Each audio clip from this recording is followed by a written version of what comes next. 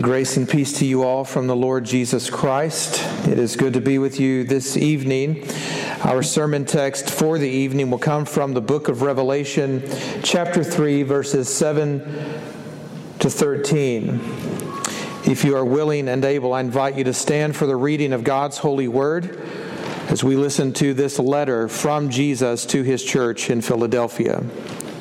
The word of God reads, "And to the angel of the church in Philadelphia write the words of the Holy One, the true One, who has the key of David, who opens and no one will shut, who shuts and no one opens.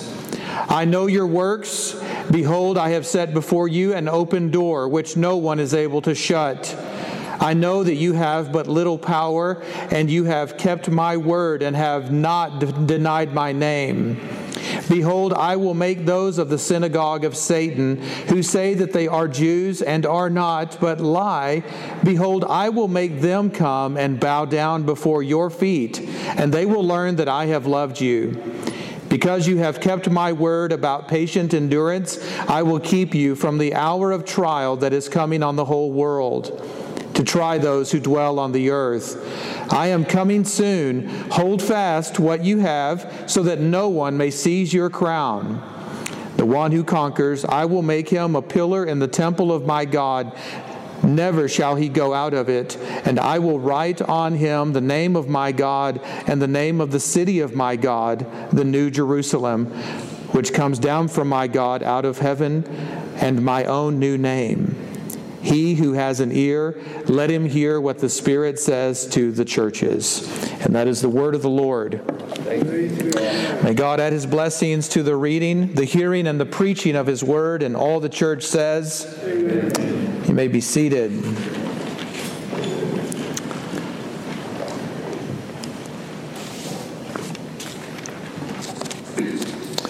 We continue our series today on the 7 letters to the churches in Asia Minor, which are found in the book of the Revelation of Jesus Christ. And we have titled this sermon, "One Holy, Chaotic, and Apathetic Church." And that is a twist on the phrase from the Nicene Creed, which says one holy, Catholic, and apostolic church.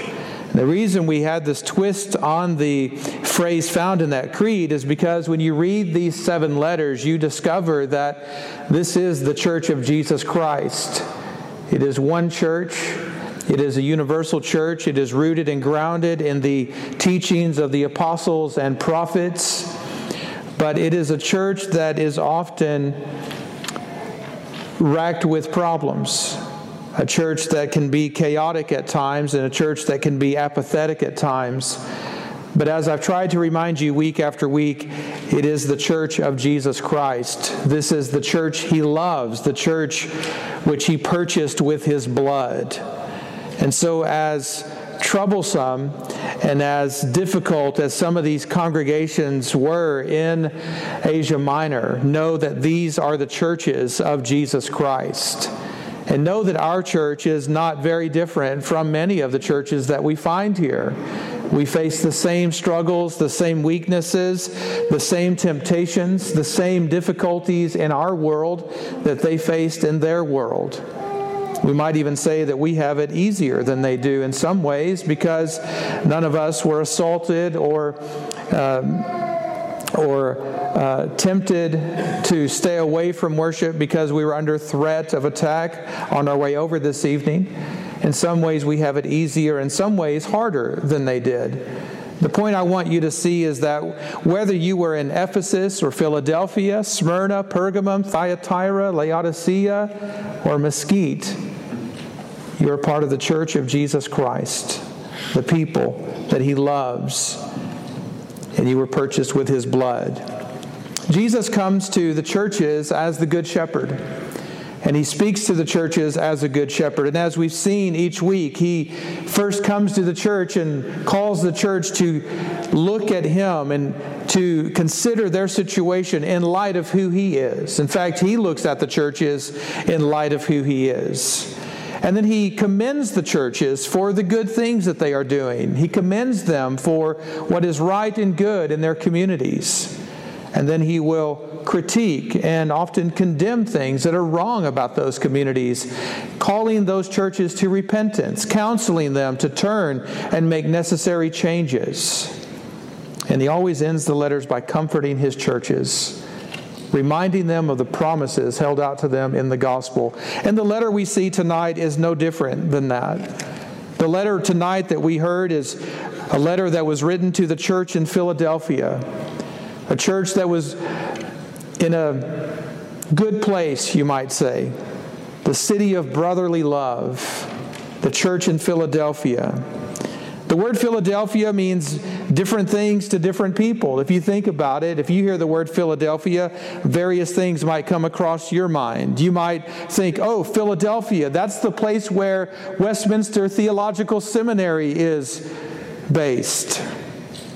Or you might think Philadelphia is the home of the hated Philadelphia Eagles, or delicious cheesesteak, or the heroic Rocky Balboa.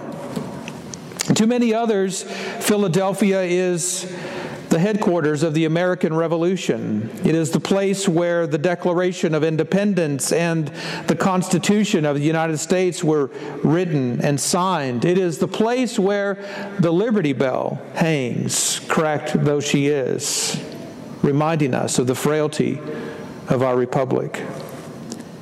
But to everyone, everywhere, Philadelphia is the city of brotherly love.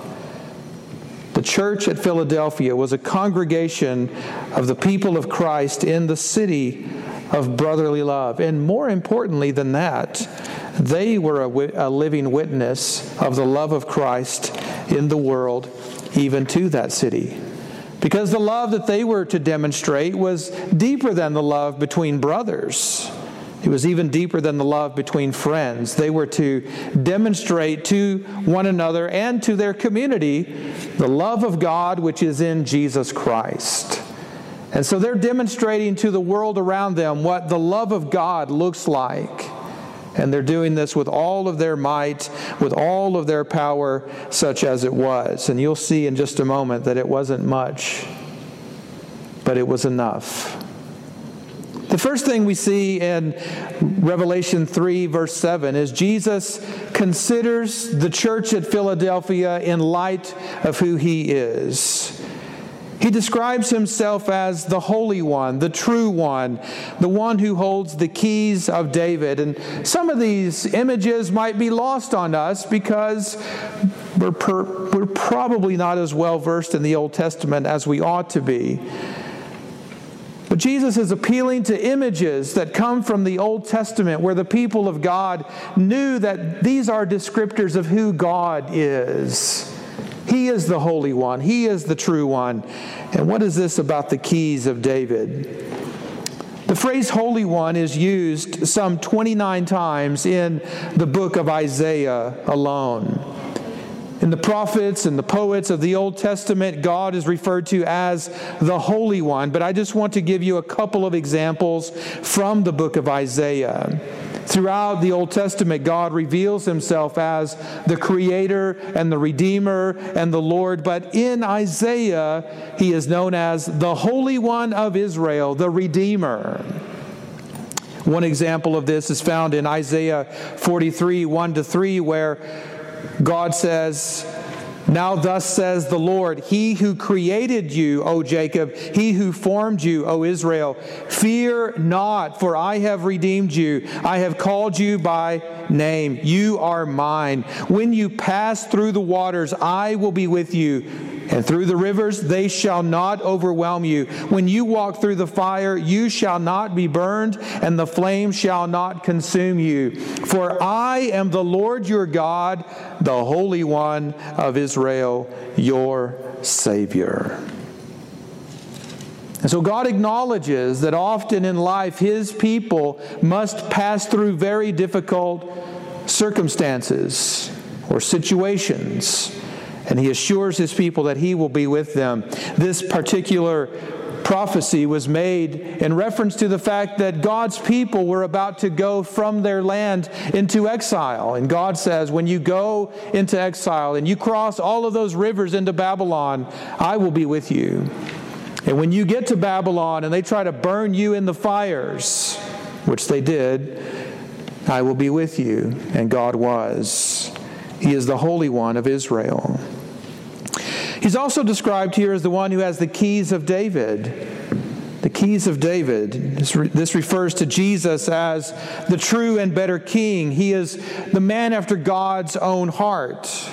We heard in our scripture reading before the sermon from the Old Testament, "For to us a child is born, to us a son is given, and the government shall be upon his shoulder, and his name shall be called Wonderful Counselor, Mighty God, Everlasting Father, Prince of Peace. Of the increase of his government and of peace there will be no end.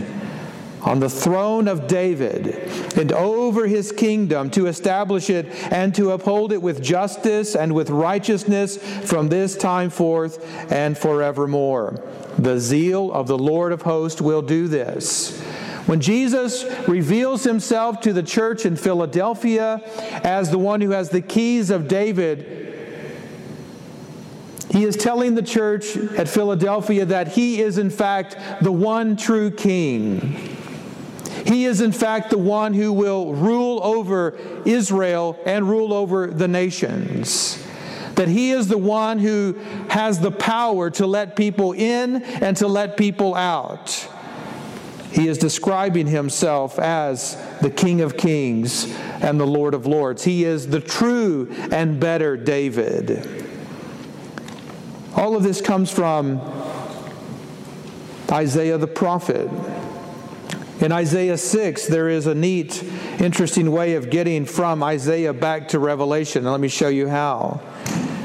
Isaiah and John spoke of Jesus, and they reveal images of Jesus to us. And in Isaiah 6, it's no different. As we move back from Isaiah to Revelation, hear this image, this vision from Isaiah 6. Isaiah the prophet says that in the year that King Uzziah died, I saw the one true king. I saw the Lord high and exalted, seated on a throne, and the train of his robe filled the temple. He also saw a bunch of fiery, burning creatures flying around, and they were calling to one another, "Holy, holy, holy is the Lord Almighty. The whole earth is full of his glory." At the sound of their voices, the doorposts and thresholds shook, and the temple was filled with smoke. What do we have here? We have these images of Jesus, the Holy One, the true One, the one with the keys of David, all coming together. The Holy One has the power of the keys. He opens and shuts the door of his temple by the power of his majestic glory. He opens and shuts the door to heaven by the power of his sovereign grace, and no one can undo what he does.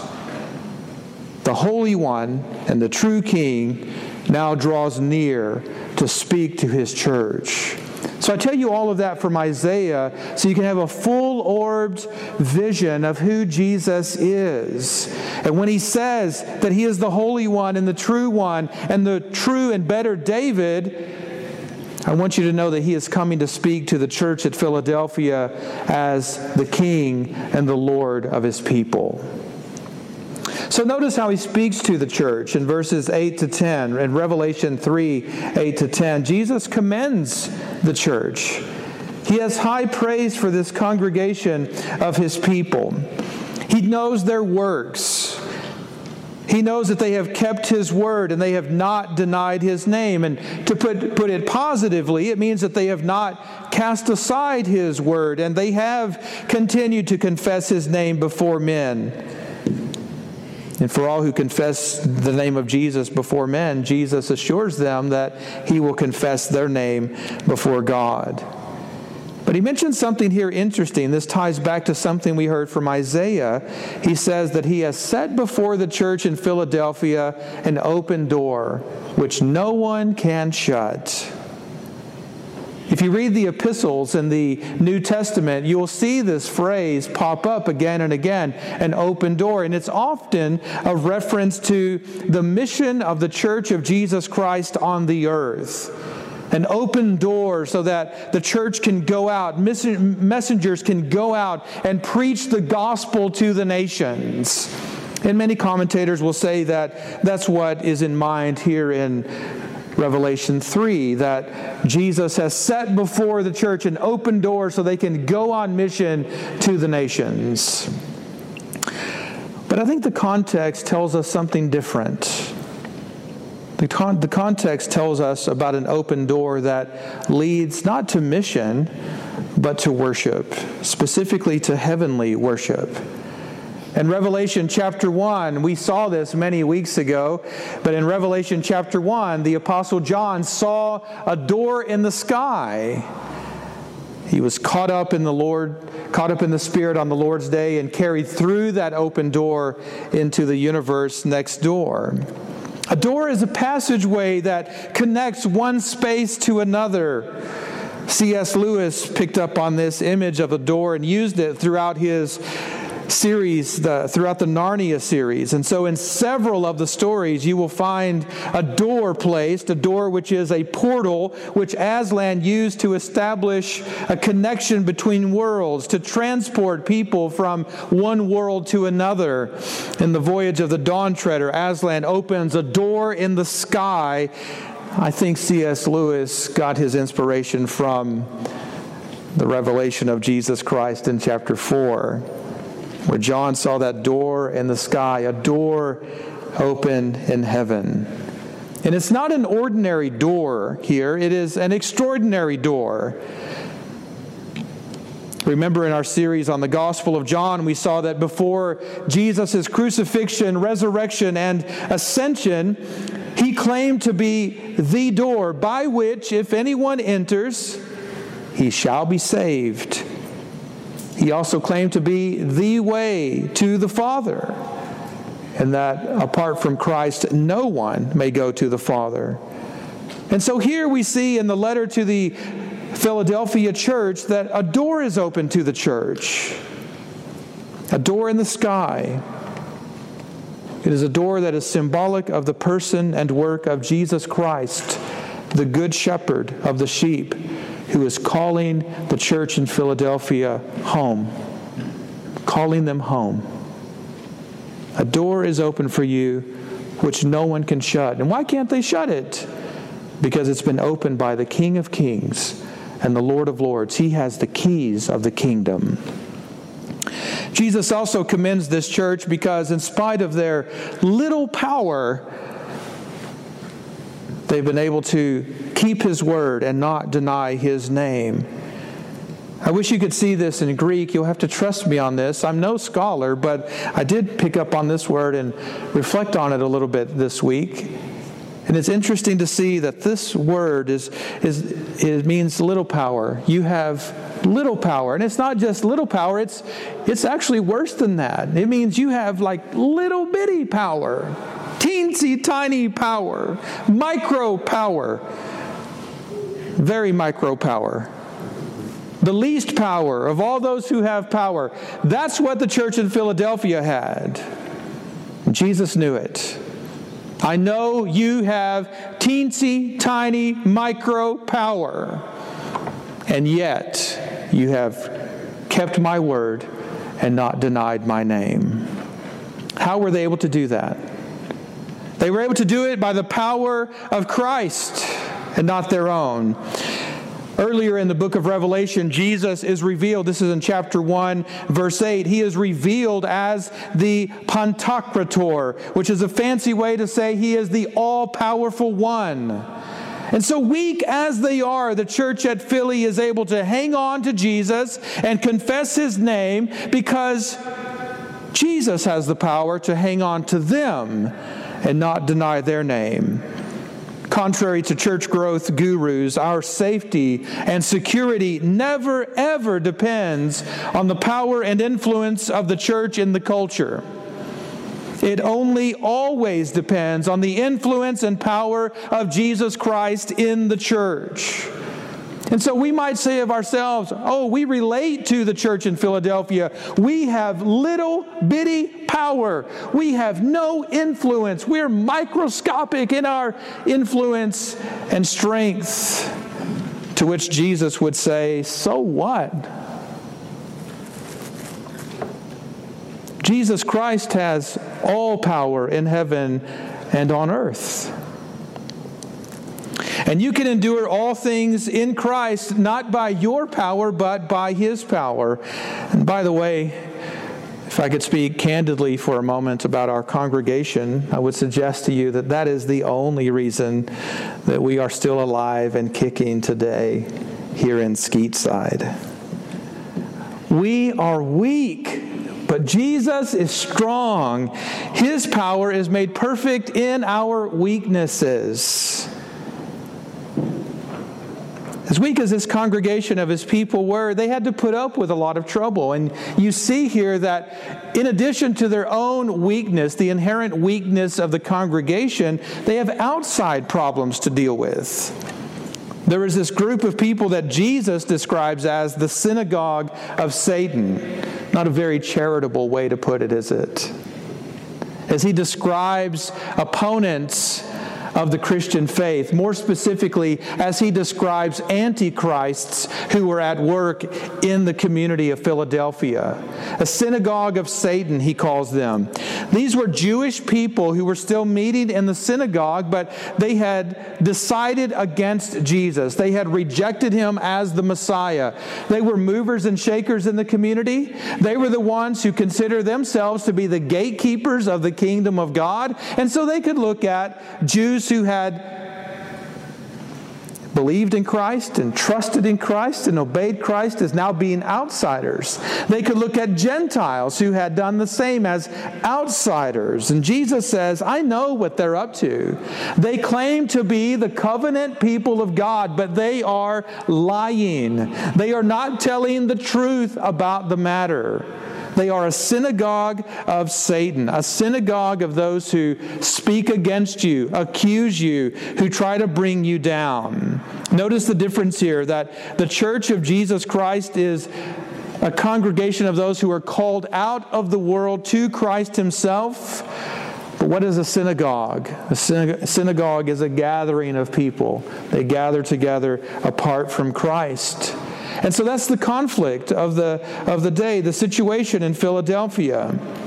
These people claim to be the called and chosen ones. They have a long history. They identify nationally and ethnically with the people of Israel. And so they think based on that, they are the people of God. But Jesus says, no, you're not.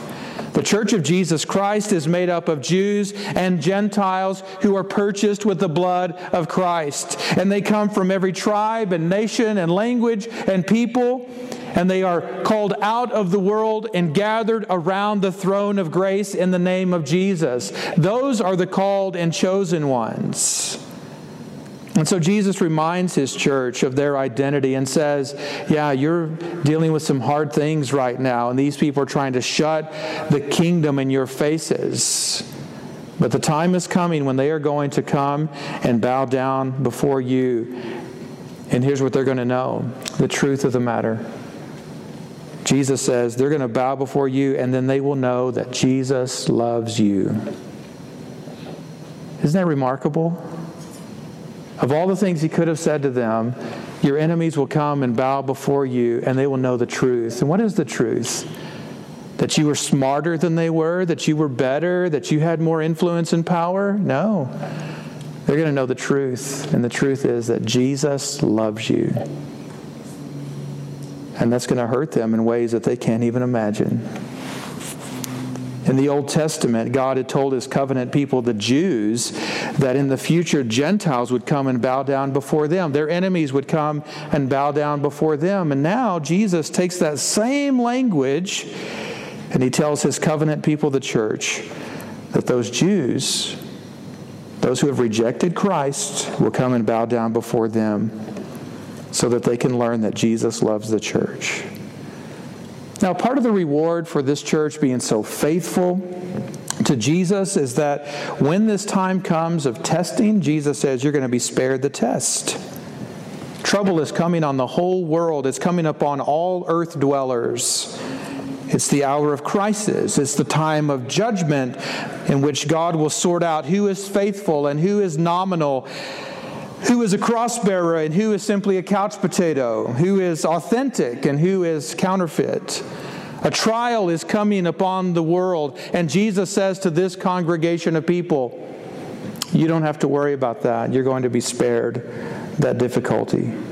We heard it a few moments ago that Jesus is coming to judge the living and the dead, and that's what this trial is about. The rest of the book of Revelation describes the various kinds of trials and tribulations that come from the throne of God upon the world, and you see all kinds of disasters and difficulties, and yet Jesus shows mercy to this congregation of His people in Philly and says, you're going to be spared. You're going to be spared. This is a test, but it's only a test, and you're going to be spared from that. Now, it's usually at this point in the letter and usually at this point in the sermon in which we turn our attention to critique and condemn different aspects of the life of the church. And yet, you notice in this letter that there is no condemnation. Jesus doesn't have a bad thing to say about this congregation of His people. This stands in sharp contrast to last week at the church in Sardis when Jesus didn't have anything good to say to the church in Sardis. But here He has nothing bad to say to the church at Philadelphia. What I want you to hear about this, what I want you to know about this truth is that contrary to popular opinion, you see here that Jesus is not a nitpicking fault finder. That's not His mission. That's not how He relates to the church. He's not a nitpicking fault finder. As Scripture says, love covers a multitude of sins. Jesus loves this church in the city of brotherly love. And it's not that He's winking at their sin. It's not that He doesn't care about any weaknesses or failings they might have. But one thing is clear, whatever their problems, whatever their deficiencies might have been, Jesus did not consider them worth mentioning. And that's something to consider, isn't it? He still has counsel for the church, even though there's no critique or condemnation. He still has counsel for the church. And you find this in verse 11. Notice he says, I am coming soon. Hold fast what you have so that no one may seize your crown. This counsel is gift-wrapped in a promise. It's not just good advice, take it or leave it. This is pastoral counsel at its best. I am coming soon. Hold fast what you have so that no one may seize your crown. For the church at Philadelphia, Jesus is coming is not a threat. It is a promise. When Jesus says, I am coming soon, the church at Philadelphia does not hear Him say, I'm coming to get you.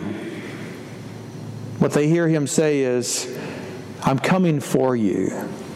I'm coming on your behalf. I'm coming to rescue you. That's what they hear. He is coming soon to render aid and to rescue His people from the flesh, from the world, from the devil. He is coming to judge the living and the dead, and He will judge with justice and truth. He will do what is right and good. He will discern between those who are faithful and unfaithful, between those who are righteous and wicked. His justice will bring forth judgment, and He will do what is right and good. His counsel to the church is to hold fast to what you have.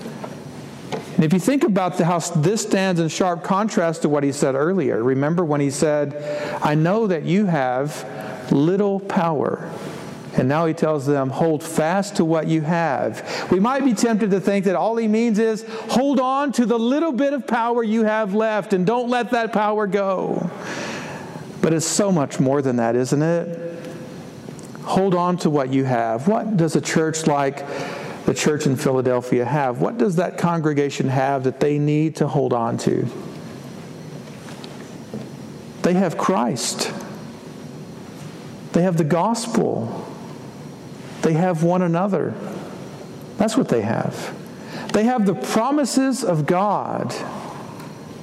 They have the revelation of Jesus. that He is King of Kings and Lord of Lords. They have a relationship with Him. They're in covenant union with Him. This is what you have. This is what you have. And I mean you, speaking to you, this is what you have. The same things.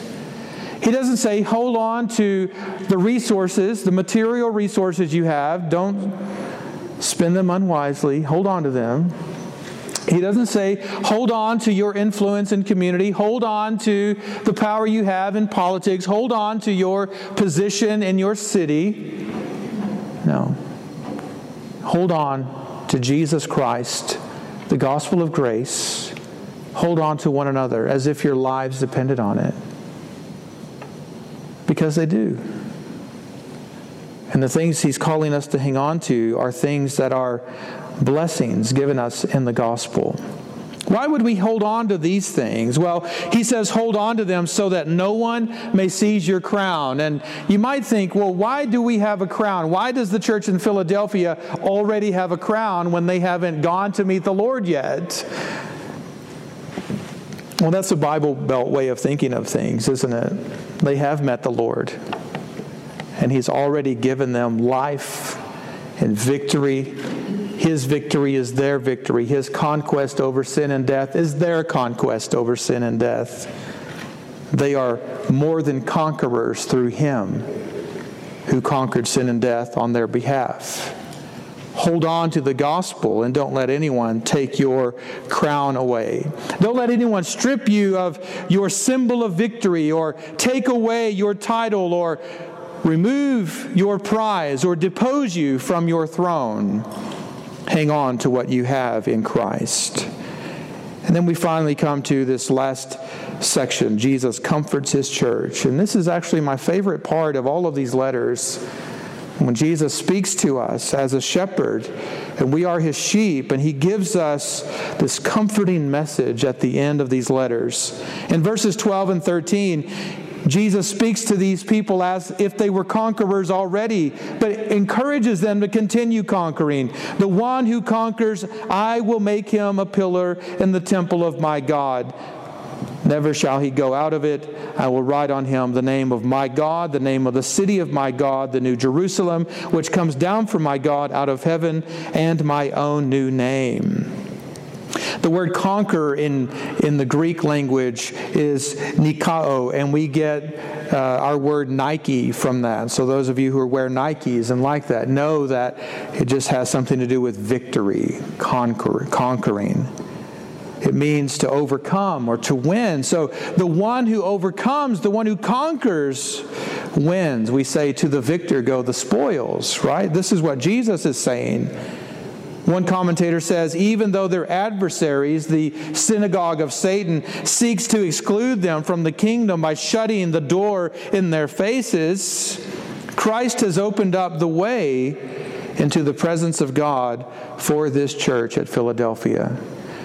And I want you to notice what Jesus promises to do for those who overcome the world by faith. Listen to what He says. I will make him a permanent fixture in the house of my God. He will never go out. If any of you have any doubts or lack of assurance or concern about salvation, listen to what Jesus says here. The one who overcomes will have the assurance of salvation, will have eternal security in Christ. How do we know that? Because Jesus will make him a permanent fixture in His house. He will never go out. This will be the work of Jesus Christ alone. He will also write on him. I will write on him the name of my God, the name of the city of my God, and my own new name. So if we take together what the Scriptures say, the sum of the Scriptures about these names, this is what we might come up with. That these victorious pillars in the temple of God will bear these inscriptions upon them. Father, Son, Holy Spirit, that's the name of God. The New Jerusalem, that's the name of God's city. Faithful and true, the Word of God, King of Kings and Lord of Lords, that is Jesus' own new name. Why will these pillars in the temple of God bear these inscriptions? And the answer is because their identity will be found in Jesus Christ alone, by grace alone, through faith alone. They will forever be identified as the people of God. Faith is the victory that overcomes the world. So for those of you who wonder week after week, how can we overcome? How can we conquer? What must we do to win? And the answer is simply this: turn and trust in Jesus Christ. As the Word of God says, he who has ear, let him hear what the Spirit says to the churches. Let us pray together. O triune God, we draw near to you, and we cry out to you in our time of need, that you may give us your grace, that we may trust and obey your word, that we may lean on Christ in the midst of our weakness and frailty. We pray that we will rely on him and not in our own strength. And we ask you, O God, to make perfect your power even in our weakness, that yours may be all the glory and all the praise and all the honor. We pray, O God, that as we struggle against the world, the flesh, and the devil, that we will rely on your power and not our own, for we are weak, and we feel the crushing weight of our own sins and the crushing weight of the pressures of the world upon us. And were we left to our own devices, we would collapse. We would be crushed under this weight. And yet your word promises that though you know how weak we are, you remind us of how powerful and majestic you are. We thank you, O God, for the vision of Jesus Christ given to us in the Word, in the book of the Revelation, in the prophets, in the Psalms, in the law, the Gospels, the epistles. Everywhere we look, we see the glory and the majesty of Jesus Christ. I pray you lift our eyes away from our distractions, away from the things that drag us down, and away from him, and help us to remember that Jesus Christ is the Holy One who abides with us as we pass through the waters, endures with us through the flames, who shields us and sustains us in the midst of these crises. I pray you lift our eyes even farther up, that we may see a door in the sky and know that the door is Christ, that he is the way, the truth, and the life. And Holy Spirit, we pray that you will breathe new life into us and lift us up out of the muck and mire of this world. Lift us up beyond the rocky exile of our experience and help us to see the glory and the majesty of Christ beyond this world. Give us a glimpse of the new heavens and new earth. Give us a glimpse of the true and better Philadelphia, the city of brotherly love, where Jesus Christ dwells with his brethren and leads them in worship and comforts them in their affliction and corrects them in their error. We thank you, O God, for the promises extended to us in the gospel, and our prayer in response is that we may be watchful, that we may stand firm in the faith and act like men and be strong, and that all that we do will be done in love for the glory of God and the good of his church, we pray. Amen.